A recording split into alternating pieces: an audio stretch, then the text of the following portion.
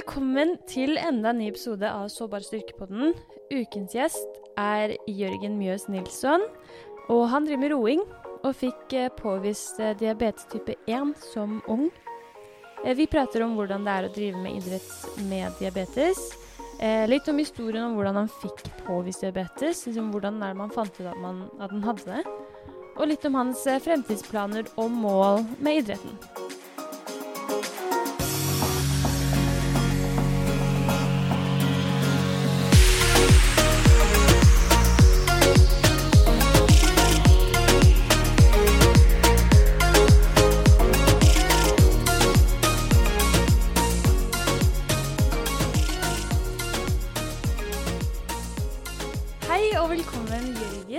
Takk for det. Hyggelig at jeg fikk komme. Ja, selvfølgelig. Det veldig hyggelig at du tok turen. Men du driver jo med roing, ikke sant? Ja.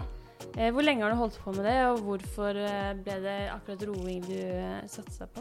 Jeg har holdt på med roing siden jeg gikk på ungdomsskolen. Det jo ganske sent i forhold til ofte så begynner man med en idrett når man barn, men det var litt tilfeldig og litt ikke tilfeldig. Faren min har holdt på med roing litt når han var yngre, men ikke på noe høyt nivå, men han kjente til roklubben i Tønsberg, hvor jeg fra. Og han tok meg med dit, og jeg begynte med det. Ja. Og fortsatte siden. Ja, det den eneste idretten du har vært innom? Jeg har spilt fotball i en del år, typisk som alle andre. Ja. Det har jeg gjort. Og så har jeg vært en aktiv gutt i mange år, men ikke noe annet organisert idrett. Nei. Hva var det som gjorde til at du synes roing var så gøy da? Jeg synes at det var et veldig bra miljø. Jeg synes at det var helt fantastisk å kunne være ute på fjorden og trene og nærheten til vannet og føle på mestring. Ja. Var det den sporten du på en måte gjorde det beste av de du drev på med? Når jeg begynte med roing, så holdt jeg ikke på med noen andre idretter som var organisert, men jeg kjente etter hvert at det var noe som passet meg ganske bra. Best, ja. Har du et favorittidrettsminne? Ja, det har jeg. Jeg har diabetes type 1. Det fikk jeg når jeg var 8 år gammel. Og første gangen jeg klarte å kvalifisere meg til U23-VM, så tenkte jeg at nå hadde jeg klart å vise for meg selv og alle andre at det var mulig å nå et ganske høyt nivå selv med diabetes. Hvordan var det du fant ut at du hadde diabetes? Det skjedde i romjula når jeg var 8 år gammel. Jeg var veldig tørst, ekstremt tørst. Jeg kunne sikkert drikke 7-8 liter vann om dagen, kanskje opp til 10 liter. Da kommer det ut igjen av seg selv, og det har man ikke alltid helt kontroll på. Ja. Og så har jeg en mor som jobber i helsevesenet, så hun forstod egentlig hva det dreide seg om. Oi. Så hun tok meg med til fastlegen, og så konstaterte han det hun allerede egentlig visste. Ja. Så jeg har en litt morsom historie fra det i romjula når jeg fikk diabetes. Ja. Eller før det da, så var jeg ute på ski med en kompis. Jeg har alltid vært aktiv og full fart og ikke vært noe sinke, men den dagen jeg gikk på ski sammen med han og faren hans, en runde vi hadde gått mange ganger før, så gikk jeg hele tiden langt bak og var konstant tørst og sur og grinete, og jeg var ikke meg selv i det hele tatt. Ja. Så han skjønte jo også at det var noe galt, men ikke hva det var. Men var det sånn at det bare skjedde plutselig en dag, eller holdt det over en periode? Det var nok en periode, men jeg kan huske spesielt den jula, at da var det noe som skjedde. At det var noe som var ille da? Oi. Men du nevnte du har diabetes type 1. Kan du forklare kort hva forskjellen på diabetes type 1 og diabetes type 2? Ja, det kan jeg gjøre. Forskjellen på diabetes type 1 og 2, det at med diabetes type 1 så man avhengig av insulin. Da skjer det noe i kroppen at immunforsvaret angriper de cellene som lager insulin, og da slutter bukspyttkjertelen å produsere insulin. Så da må man Da må man tilføre insulin med sprøyte. Det går ikke an å ta piller, eller man kan bruke en insulinpumpe som jeg har brukt i mange år. Diabetes type 2, det får man ofte i voksen alder. Kan være genetisk, men de aller fleste får det på grunn av usunn livsstil og dårlig helse. Så der behøver man ikke alltid å ta insulin i sprøyter. Det kan holde med piller som gjør at kroppen får bedre følsomhet for insulin.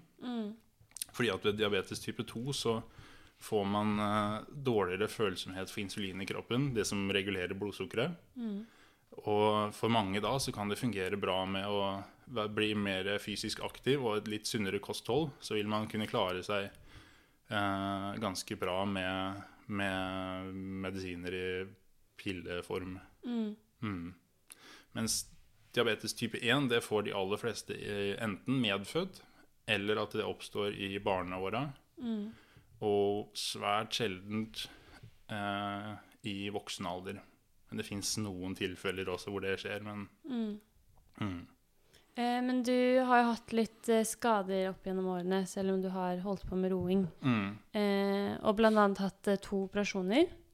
Den siste var for cirka et år siden nå. Hvordan har du opplevd de situasjonene til å være, og hvordan har liksom oppbyggingen vært i forhold til det, og både det å ha diabetes, men også opptreningen mot det å komme tilbake, da? Den skaden begynte med at jeg var på treningssamling i Portugal, eller da visste jeg ikke at jeg var skadet, men jeg var på treningssamling i Portugal når pandemien slo ut for fullt. Da måtte vi pakke sammen og komme oss hjem, og hjem i karantene, så da begynte jeg å trene litt annerledes, løpe mer og sykle litt mer. Og så kjente jeg at det var noe som var galt. Så jeg har hatt en skade på sitteknuten, på rumpa, i mange år, uten å helt visst hva det var. Men det har fungert fint. Jeg har ikke tenkt så mye på det, men det begynte å gjøre så vondt. Og jeg oppsøkte lege på Olympiatoppen, og de fant ut at det var en beinbit faktisk som måtte fjernes. På sitteknuten. Men er det fordi du sitter så mye når man ror, da? Mest sannsynlig så fikk jeg den skaden jeg var i tenåra. Da skadet jeg korsbånd og leddbånd i høyre kne. Jeg ramlet på ski og kjørte på et tre. Og så har jeg da mest sannsynlig røket et feste til hamstrings.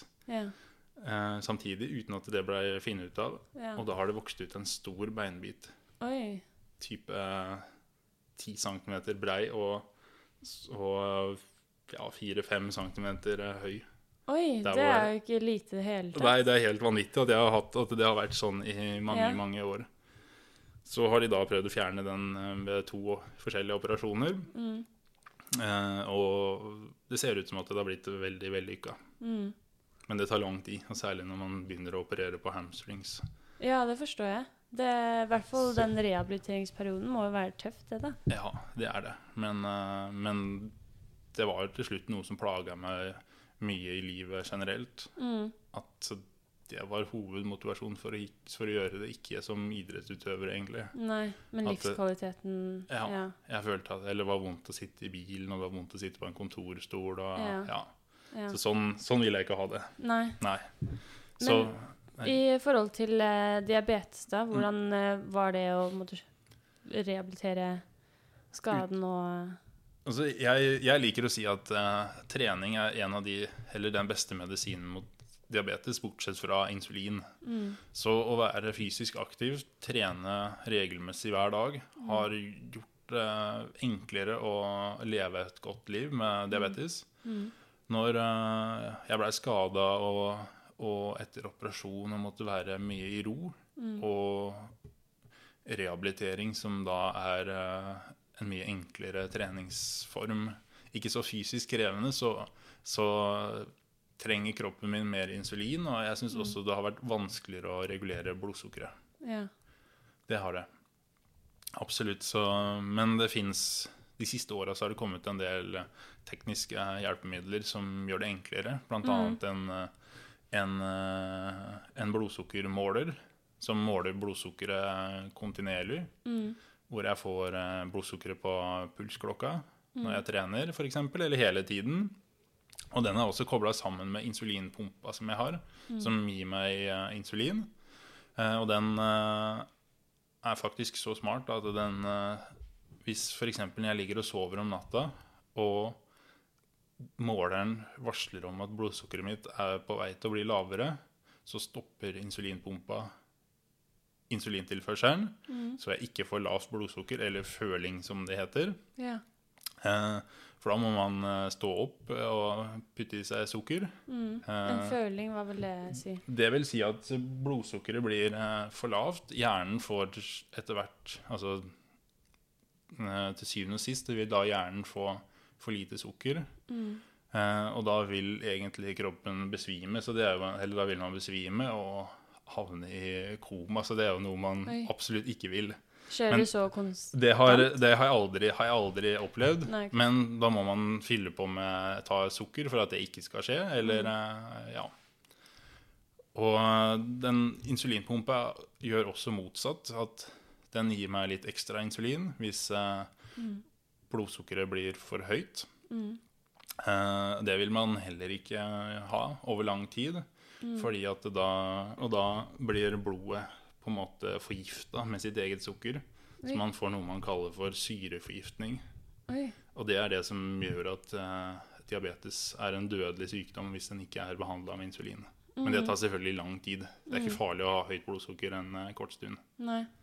Hva vil du si på en måte er din største fordel, hvis det er noen fordeler ved å ha diabetes og en ulempe, når du først har det da? En fordel som jeg liker å si når jeg var i hvert fall yngre, det var at jeg hadde veldig god kontroll på blodsukkeret. Jeg var flink til å fylle på med energi på trening og sånn. Typisk intervalltrening, hvor de andre gikk tomme for sukker eller karbohydrater, så var jeg bedre på å fylle på.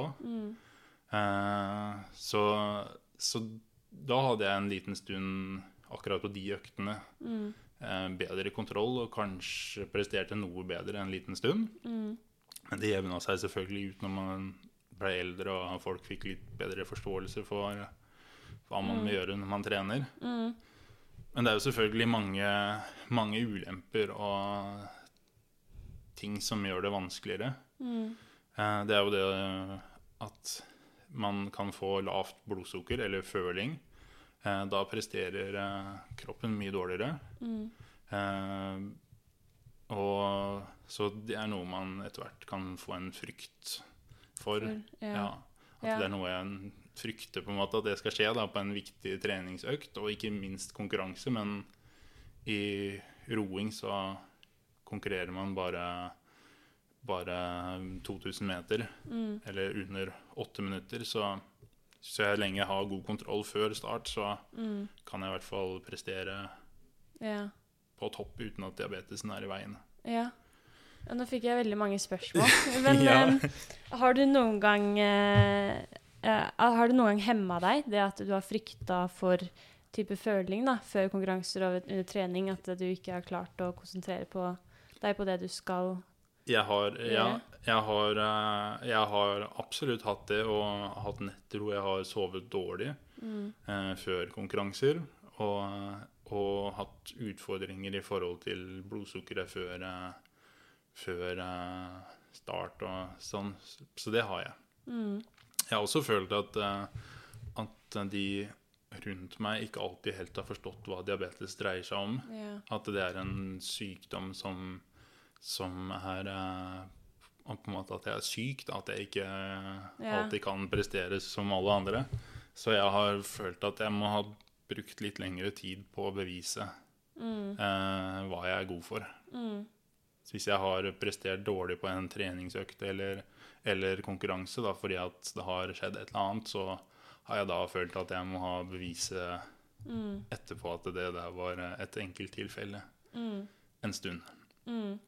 Hvordan er det du klarer å på en måte skille, hvis du har gjort dårlig konkurranse eller på trening, hvordan er det du klarer å skille mellom det var fordi at jeg ikke klarte å fylle på ekstra, det var diabetesen, og i dag var det faktisk ikke det. Hvis du skjønner hva jeg prøver å komme frem til. Etter at jeg har hatt diabetes i så veldig mange år, så har jeg blitt veldig god på å føle og vite hvordan ting og jeg kjenner godt på kroppen at hvis jeg bommer enten med føling eller lavt blodsukker, eller også høyt blodsukker som heller ikke prestasjonsfremmende. Det jo sånn at hvis man for eksempel nervøs, så skiller kroppen ut noe som heter adrenalin. Det jo et veldig bra hormon å ha, fordi at det gjør at man mer på og kan prestere bedre. Men det også adrenalin gjør, det at det øker blodsukkeret. Så jeg kan få veldig høyt blodsukker på veldig kort tid. Så det skjer i løpet av 10-15 minutter fra det går fra jeg har full kontroll og alt bra, og så måler jeg blodsukker, og så det ikke det lenger. Og da det skummelt og for å senke høyt blodsukker så må man jo ta insulin.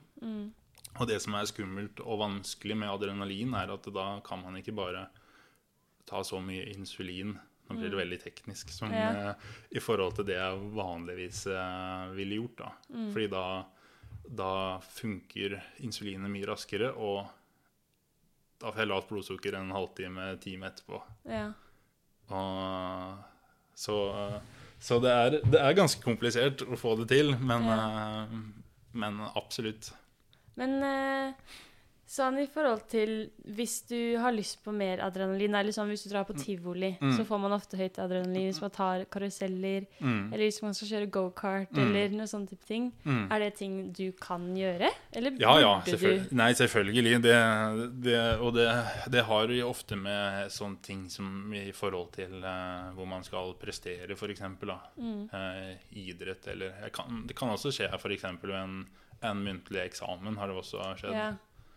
Og det har også skjedd motsatt, at jeg har hatt en muntlig eksamen en gang, hvor jeg hadde veldig lavt blodsukker under hele presentasjonen på videregående, men det gikk bra det også. Selv om jeg burde helt sikkert bedt om å få litt utsettelse. Ja. Hva føler du var det mest utfordrende sånn i begynnelsen, når du fikk vite at du hadde diabetes, og hva var det vanskelig å forholde seg til? Jeg var jo ikke så gammel, så som 8-åring så det jo ikke så mye man tenker over, eller man reflekterer jo ikke over så veldig mye annet enn at jeg synes at det var kjedelig, og jeg synes at det var skummelt å måtte begynne å sette sprøyter på meg selv. Jeg husker at jeg gruet meg veldig til det hver gang jeg skulle gjøre det. Det må man gjøre morgen og kveld, og før hver gang man spiser. Og så måtte man også måle blodsukker i fingeren, altså stikke i fingeren akkurat som du måler laktat for eksempel. Det synes jeg var veldig skummelt. Jeg tror nok at foreldrene mine var betydelig mer bekymret enn meg. De var, så spesielt mamma, var bekymret for at jeg skulle glemme det og være ute og leke et eller annet sted hvor ikke hun hadde helt kontroll og det skulle skje noe. Det tror jeg absolutt. Men du hadde kontroll? Stort sett. Og så hadde jeg gode kamerater som visste hva de skulle gjøre, eller i hvert fall minne meg på å spise litt sukker hvis jeg trengte det, for eksempel hvis jeg ble sur og grinete og jeg slapp og sånn. Så det var jeg heldig å ha det. Eller har. Men føler du kunnskapsnivået til nordmenn bra når det kommer til diabetes? Nei, egentlig ikke. Jeg synes at det litt synd at diabetes type 1 diabetes og type 2 diabetes, at det har samme navn. At man kaller det diabetes begge deler, fordi at det ikke samme sykdom. Siden den ene er relatert i forhold til livsstil, og at man fortsatt produserer insulin, men at insulinet blir på en måte resistent. Mens diabetes type 1 så slutter kroppen å produsere insulin. Det en såkalt autoimmun sykdom. Så ikke noe diabetes type 2 kan du jo faktisk helbrede med en bedre livsstil. Med endret livsstil så kan du leve som vanlig egentlig uten å ta medisiner også. Så jeg synes at det litt synd at de har samme navn. Og jeg føler at folk har for lite forståelse.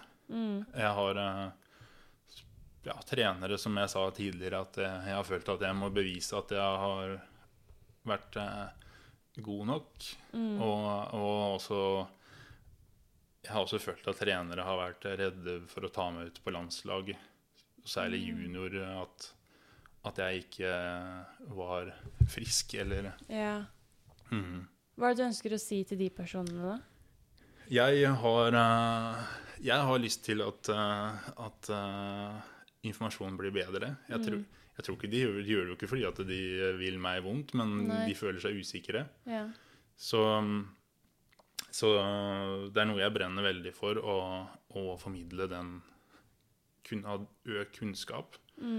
Jeg vet også at det er vanskelig for trenere å få tak i god informasjon om diabetes, og at det er enkelt forståelig, for det er ganske komplisert sykdom. Så jeg jobber ganske mye med å gjøre det enklere for barn og ungdommer å kunne drive med idrett og diabetes. Jeg synes det fortsatt er trist å høre at andre ungdommer forteller om at de har blitt satt på benken når de spiller håndball for eksempel, eller at det er lett for en lærer å sette eleven på benken i gymmen, fordi det er mye tryggere enn å ha den med. Ja, for du tror enten lærere eller trenere er litt redde for hva som kan skje hvis de pusher dem. Men da føler jeg det er viktig at idrettsutøveren også sier ifra om det. At jeg behøver ikke å sitte her, jeg kan faktisk være med og formidle den kunnskapen videre. Ja, så jeg har startet et prosjekt sammen med et par leger som jobber hovedsakelig med barn, han ene er en av de aller beste på diabetes og driver fysisk aktivitet i Norge, og en i Sverige som er kanskje en av verdens fremste forskere for det å drive idrett med diabetes type 1. Ja. Og ernæringsfysiolog, sykepleier, og en mor til ei som har diabetes, som også er tidligere verdensmester i styrkeløfting. Så jeg vil hjelpe andre, eller vi vil hjelpe andre ungdommer til å kunne få god informasjon om hvordan man trener, så man slipper å måtte gå den lange veien som jeg føler at jeg har gjort. Og at også trenere og støtteapparatet sånn kan finne et sted å få informasjon. Ja. Hvor er det man kan finne det i dag da? Foreløpig finnes det jo liksom, hvis du går inn på nettsiden til Diabetesforbundet, så står det trening er bra å drive med for deg som har diabetes type 1. Og så står det i henhold til Helsedirektoratets anbefalinger og så videre. Det er stort sett det som står, ikke så veldig mye mer informasjon. Ja. Men vi vil, i første omgang nå, så skal vi ha et prosjekt som er da i regi av Ullevål sykehus, hvor vi skal samle noen ungdommer og finne ut av hva konkret som funker for disse ungdommene, og gi dem god informasjon og opplæring og forståelse om kroppen og alle disse tekniske hjelpemidlene som finnes. Ja. Og så vil vi se om det har noen effekt, og så publisere litt artikler og sånn underveis, og så opprette en nettside hvor denne informasjonen skal komme alle til gode. Ja. Og kanskje noen andre måter også, men i hvert fall så det finnes god informasjon om det å drive idrett med diabetes. Så dere er helt i startfasen? Vi er helt i starten, så prosjektet vårt heter Toppidrett med type 1 diabetes. Det finnes ikke så veldig mange idrettsutøvere som i Norge som har type 1 diabetes som er på mitt nivå, eller har vært på mitt nivå, men det finnes noen. Men vi ønsker å hjelpe ungdommer sånn at de kan eventuelt ta det steget og satse på en idrett. Ja. Har du hva er ditt kortsiktige mål nå i 2023, og hva er ditt langsiktige mål? Mitt kortsiktige mål det er å bli helt 100%. Jeg kan trene det jeg vil og gjøre det jeg vil. Det er liksom pri 1. Og så siden det er så lenge siden jeg har konkurrert, og det har vært en pandemi, og så er det en veldig stor jobb som må gjøres for å komme tilbake på det nivået jeg var på. I roing så det jo sånn at det OL som det største, som i forhold til mange andre idretter. Og der kvalifisering av denne sesongen her, og man har også en mulighet neste år. Så det begynner jo å bli kort tid i forhold til det. Så jeg veldig usikker på hva jeg skal gjøre videre. Men på lang sikt så mitt store mål at i forhold til diabetes jo at andre som driver idrett, barn og ungdommer, for så vidt voksen, aldri skal måtte møte på at noen sier at ikke du kan gjøre ditten eller datten. Det veldig lett å si, for eksempel når jeg fikk påvist diabetes, så fikk jeg høre at jeg ikke kunne bli politi eller brandmann eller jobbe i militæret. Det jo noen yrker man ikke får lov å ha på grunn av det med at man kan få lavt blodsukker og ikke ha helt kontroll. Det litt sånn som å ha epilepsi også. Ja, litt på samme måte, men i stedet for at da fokuserer de på det du ikke kan gjøre, men det var ingen som sa at jeg skulle igjen da for eksempel kunne være på landslag i roing og trene og konkurrere mot de aller beste i verden. Det ingen som fokuserte på. Så endre litt på den tilnærmingen også, så... Ja, det kult å kunne være et forbilde da, for andre. Man finner jo ut av det man ikke kan gjøre uansett. Det finner man, om man ikke kan bli politi, det finner man ut av. Hvis man søker, så hva tror du hadde vært det beste hvis de hadde fortalt deg? Bare sånn, gjør det du kan og vil. Ja, ha drømmer og ambisjoner for livet ditt, og følg drømmen din. Noen ganger så må man endre litt på drømmer og ambisjoner man har, men det finnes alltid en vei til det man ønsker. Så det hadde vært en mye bedre måte å fortalt det på. Ja. Men det sånn at du har lyst til å komme tilbake inn i idretten og satse? Jeg har lyst til det, men jeg føler meg veldig usikker. Jeg gjør det. Så på et punkt hvor du ikke vet helt om du skal fortsette å bruke tid på satsingen, og prøve å komme tilbake, eller om du skal bytte vei, da kanskje fokusere mer på prosjektet? Ja, absolutt. Det vanskelig sted å være. Det veldig vanskelig, og jeg føler at det så stor avgjørelse å ta. Når man har hatt en drøm og et mål så lenge. Jeg har jo hatt en drøm om å være den første nordmannen til å ta medalje i OL med diabetes type 1 i mange, mange år, og så føler jeg at det veldig stort og vanskelig å på en måte gi opp den drømmen da. Ja, det jo det. Men hvor gammel du nå? Jeg 29. Og hvor gammel Tufte? Han var vel 44 når han ga seg. Ja, og det jo nesten 15 år. For all del, ja. Du faktisk kan holde på. For all del. Det nesten bare å ta et valg og føle på hva man vil gå for. For det krever jo midler å satse. Og det gjør det også. Tid. Ja. Men roing jo en idrett som mange andre idretter, at man blir ikke rik av å drive med det. Nei. Man blir heller ikke rik av å ta en OL-medalje, så man må jo få midler og... Men du har jo holdt på litt med foredrag og diverse. Og hva det de foredragene ofte går ut på? Hva liksom det største budskapet du prøver å gi? Mitt største budskap jo at man skal drive det med det man synes gøy i livet.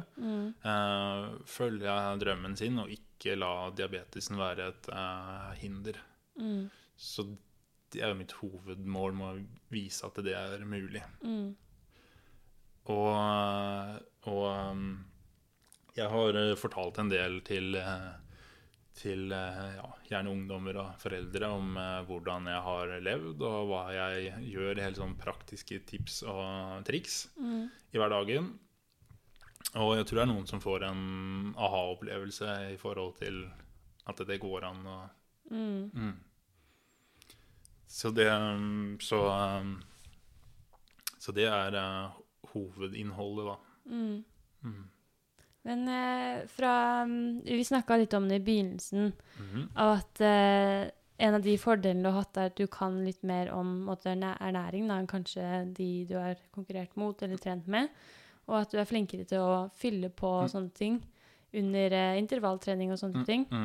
Og da var jeg litt sånn, jeg spurte deg ikke spørsmålet da, men jeg har vært interessert i å vite liksom, hva du fyller på med, hvis jeg også skal være litt up to game med mine treningskompiser. Altså, hva fyller man på med? Jo, underveis det jo litt hva man liker og hva man føler fungerer, men for min del så, hvis for eksempel jeg har intervalltrening, zone 3 for eksempel, så fyller jeg gjerne på med sportsdrikk i pausene.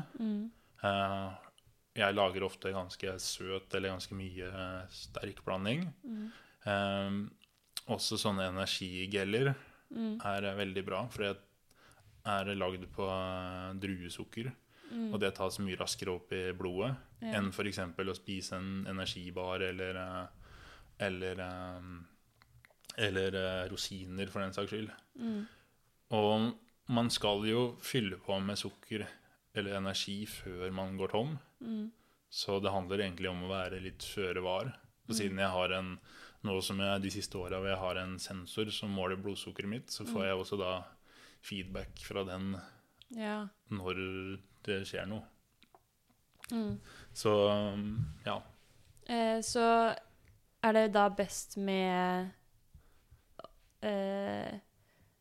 type vanlige druer enn for eksempel gummigodteri?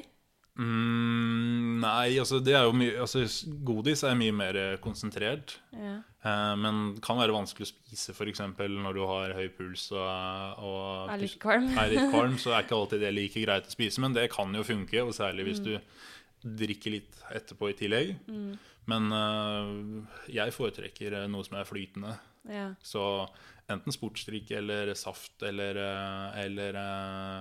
energigeller eller Men tusen takk for at du tok deg tiden til å være med. Jo, det var hyggelig å få komme og prate litt om hvordan det å leve som toppidrettsutøver med diabetes og utfordringene rundt det. Ja, men jeg gleder meg til når det prosjektet kommer litt ut på banen. Jeg synes det veldig kult at du tar initiativ da, til å faktisk begynne et prosjekt. Når du ser det mangel der, i hvert fall når du har kunnskapen bak det, som har vært diabetiker i veldig mange år nå. Så det blir spennende. Absolutt noe som trengs, så jeg håper det blir veldig bra. Ja, og så må du ha lykke til med valget ditt da, om du skal fortsette eller gå andre veier da. Takk for det. Men som du sier, så ting endres jo hele tiden. Man kan jo ha en drøm nå som man ikke har om 5 år. Og veiene endres jo hver gang når man går. Absolutt. Så selv så har jeg jo hatt planer som har endret seg gjennom livet. Men du får nesten bare føle på det du føler for, og følge hjertet, og man trenger ikke å slutte å trene da. Nei, absolutt ikke. Gnisten tilbake. Ja, nei, det kommer jeg ikke til å gjøre. Jeg tror ikke jeg kommer til å legge meg på sofaen og aldri trene mer. Nei. Men satsingen blir kanskje litt... Det kan hende at det skjer noe med det etter hvert. Det får tiden vise. Men lykke til. Takk for det.